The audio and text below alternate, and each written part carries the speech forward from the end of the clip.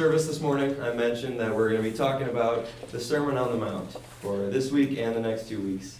And even more specifically, we're going to be talking about the very beginning of the Sermon on the Mount, a section of God's Word that people have given this interesting title. They've called it the Beatitudes. And if you have a service folder in front of you, you see it on the page there, and it's not the Beatitudes, which is what I thought for a long time, because I thought maybe, they're so beautiful, but no, it's the Beatitudes, which is just a really long-standing church word that means the blessings. And so it's hard to argue with that name, because as you read through the Beatitudes, 9 times in a row, Jesus says, blessed are, blessed are, blessed are. And the Beatitudes are so rich and so full of meaning that we're going to spend these next 3 weeks focusing on them. We're not just going to go through them all today. This morning we'll just go through the first 3 of those Beatitudes. So we'll read those from Matthew chapter 5. And as I read, obviously listen to the words of Jesus themselves, but also pay attention to who he speaks those words to. And we'll come back to that in just a few minutes. So we read from Matthew chapter 5. Now when Jesus saw the crowds, he went up on a mountainside and sat down. His disciples came to him, and he began to teach them. He said, blessed are the poor in spirit, for theirs is the kingdom of heaven. Blessed are those who mourn, for they will be comforted. And blessed are the meek, for they will inherit the earth. And this too is God's word. So you see it on the screen there. Obviously, blessed is going to be our buzzword. It's going to be our key word to look at as we study these Beatitudes. And, that's a word that we still use in our daily lives, I think, a fair amount. Maybe some of you even have a decoration like this somewhere in your house, or you've seen one. But why is that? Why do we like this word blessed? Why do we hang it up on our walls? I remember back when hashtags were a big thing, there's a lot of hashtag blessed that got tagged on the end of those social media posts. But why is that? Why do we use that word blessed? Very often, right? It's because things are going well. Maybe not every second of every day, but if you say, I'm blessed, you're really saying, I'm content. I'm happy for what I have. Maybe that's often how we use that word. Whether what we have is our faith, whether what we have is the roof over our head, or the job that helps us provide, or our loved ones, or whether what we have is, some material blessing, some, new car, whatever it is, you can say, I'm blessed. But generally, blessed, we're happy for what we have. And when Jesus uses that word blessed, it's honestly not all that different of a meaning that Jesus is meaning. To be blessed, to be a blessed believer, is to be happy for what we have through faith. To be blessed is to have this underlying joy that is so much bigger than the ups and downs of life, that is not dependent on those ups and downs of life. But did you notice? Jesus is not talking about people who feel blessed. He is talking about people who are blessed. This is not something that's up for debate. And if you picked out who he's talking to, he's speaking to his disciples. So that means, and this is really important for us, that means that Jesus is speaking to believers here. So this is not Jesus saying, this is what you need to do to become blessed or to become a believer, but he's saying, this is what believers already are. The Beatitudes are not a how-to manual for how to become blessed, but they're more like, that cover art that we have on the bulletins this morning. They're more like this beautiful picture that Jesus paints of the blessedness of believing in him. And so maybe this will come as a little bit of a surprise to you, but Jesus says that if you believe in him as your Savior, he says that you are poor in spirit, and you mourn, and you are meek.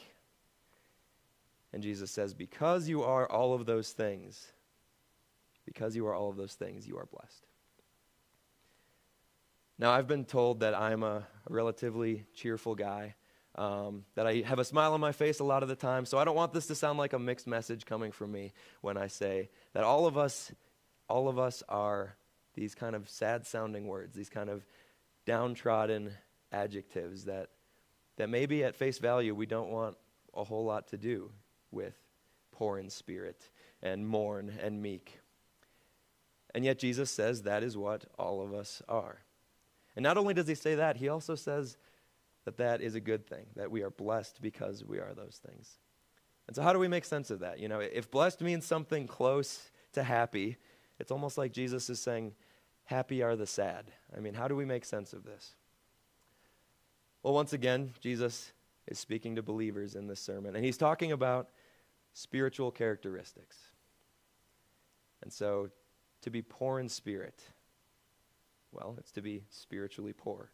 It's to live in spiritual poverty, to be spiritually broke and spiritually bankrupt, and to know that we have nothing that we can offer God to make him favor us, to let us into heaven because of what we have. You know, if we would have to go to the negotiating table with God, and he'd say, all right here I have your salvation. Here's your ticket to heaven right here. What do you have to offer me for it? I mean, we could try our best. We could drag along our suitcase full of all the good things we've ever done in our life, and we could dump that all out on the table. But God's going to say, I'm sorry. I can't accept this. None of this is worth anything, because perfection is that price that God sets to get into heaven, right? And all that any of us can offer is this tarnished track record.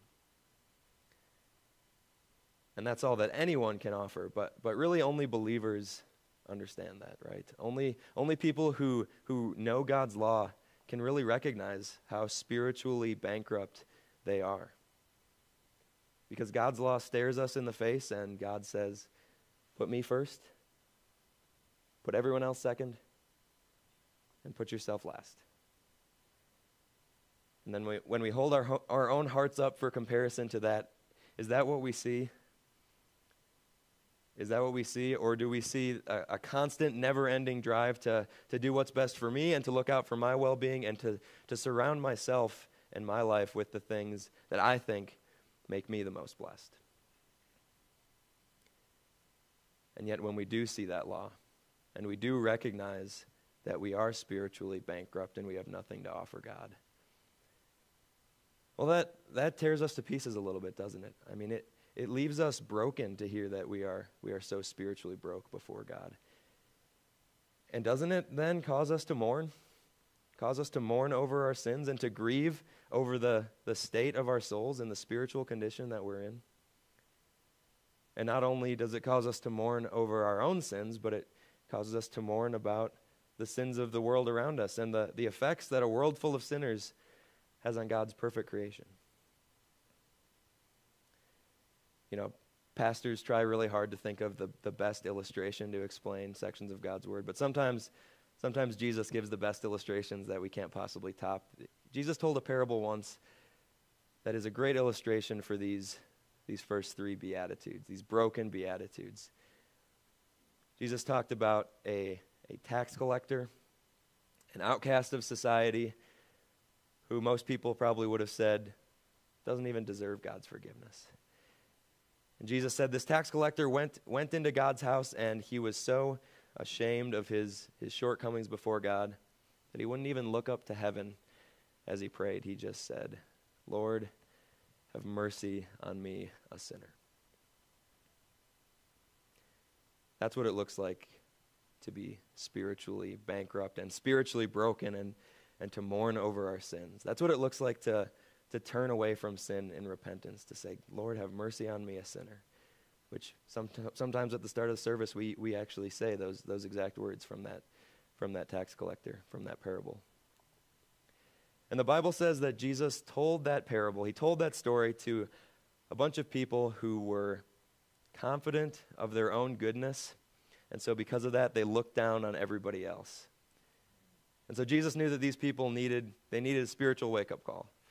They needed a spiritual attitude adjustment, and they needed to realize that what Jesus says to us in our text this morning is so true, that it's not blessed are those who condescend on others and think that they deserve more from God than everybody else. No, it's blessed are the meek, is what Jesus said. And maybe meek is the word on that list that we use the least out of all these. But meek does not mean what we might sometimes think. Meek does not mean to be a wimp, or meek does not mean to be a doormat. But really what meek means, and what Jesus means when he says blessed are the meek, to be meek is to live out this Bible verse. Where in the book of Philippians, God says, do nothing out of selfish ambition or vain conceit, but rather in humility value others above yourselves. So do you see how these three broken Beatitudes kind of tie together a little bit?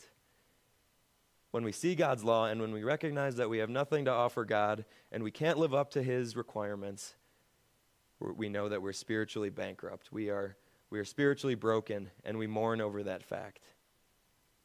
And that leaves us to just, all we can do is to crawl on our hands and knees to God, and like that tax collector, say, Lord, have mercy on me, a sinner. And then to know, like we already said this morning, to know that he does do exactly that he does have mercy on us sinners.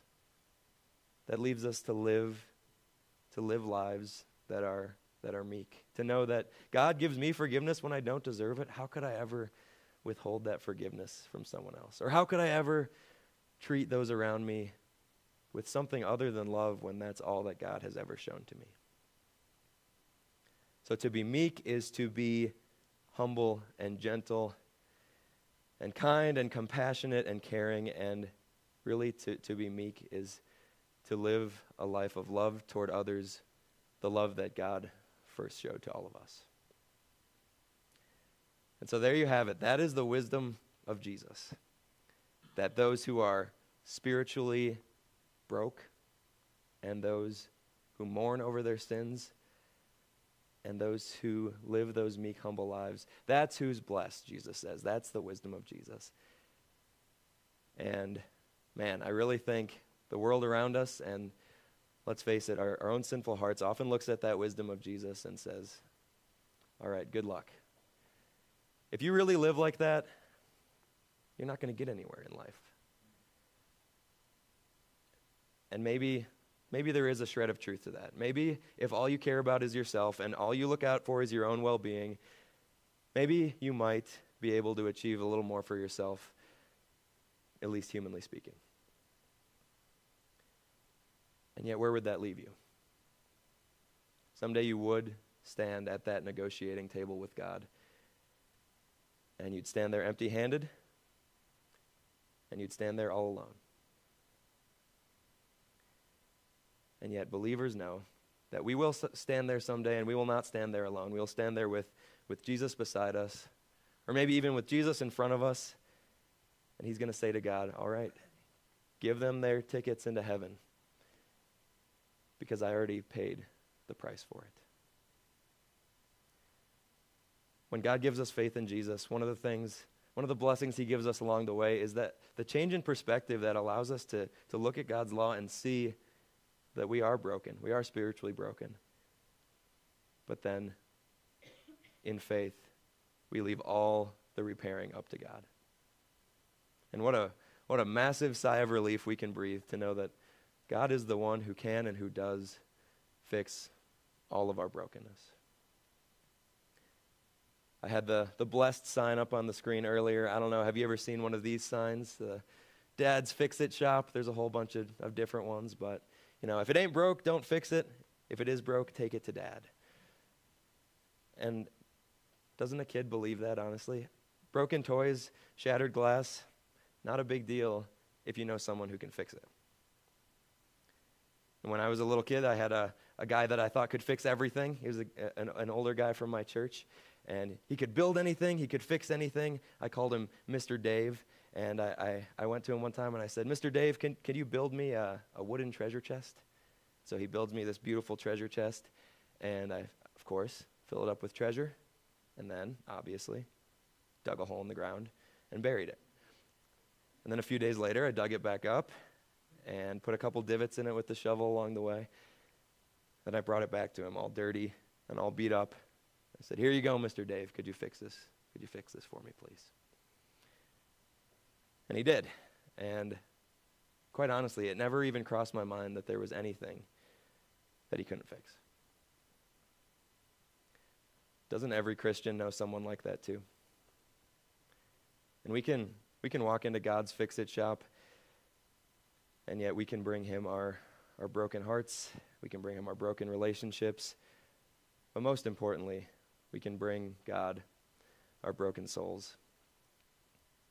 And it never even needs to cross our mind the thought of, can God really handle this? Jesus says that this is why broken believers are blessed, because we have access to God's spiritual repair. We have access to that message of forgiveness that God gives to us in his word.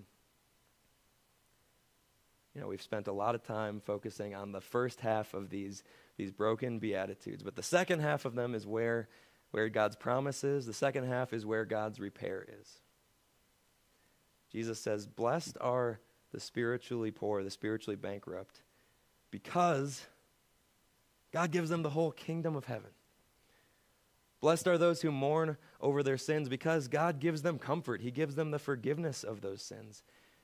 And blessed are those who live meek and humble lives because of that forgiveness, because God's going to give them the greatest inheritance. He provides for them in this life, and in heaven, he gives them more than they could ever ask or imagine. And just like those broken words are kind of all tied together, so are all of these repairs and these promises. And Jesus doesn't just give us short-term fixes. And maybe sometimes we think that's what we might want. You know, I don't really care, I just want my hurt and my brokenness to go away as soon as possible. And yet, Jesus doesn't just slap some duct tape on our spiritual problems, on all of our problems, and call it good enough. Jesus gives us the long-term solutions to our problems. He says, yours is the whole kingdom of heaven. And if you think back to, you know, the way kings in the ancient world would reward people if they had made them happy, they'd say, ask me for anything that you want, up to half my kingdom, and it's yours. Well, Jesus gives you the whole thing. And maybe sometimes God's kingdom seems a little backwards to us, because he says the last will be first and the first will be last. And he says that the spiritually broke, who show up to God's kingdom with absolutely nothing to offer, can't pay the price of admission, but who cling with all their might to the cross of Jesus. God says those are the people that in his kingdom get showered with spiritual riches. And that's our comfort too, isn't it? To know that when we mourn over our sins, God promises he will never leave you in that sadness. He will lift you up with his gospel, and he will restore you with the forgiveness that Jesus gives. I think of the famous the verses from Psalm 51. You know, King David was broken over his sin in a way that maybe some people will never know. He was so broken over his sin, and he said, have mercy on me, God, according to your unfailing love.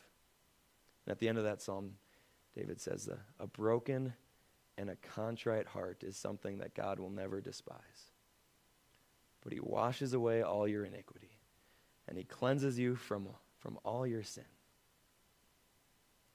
That's the blessings of being spiritually broken, to know that Jesus gives us his repair. And so that changes the way we live our lives, doesn't it? It makes us want to get together here on Sunday mornings to celebrate that fact. And it makes us want to tell those around us what we know about Jesus, so that they can have that same spiritual repair that we do. Because only God's love looked at a world full of broken sinners with nothing worth fixing and wanted to put us back together anyway. And so that is the wisdom of Jesus, or that is at least part one of the wisdom of Jesus.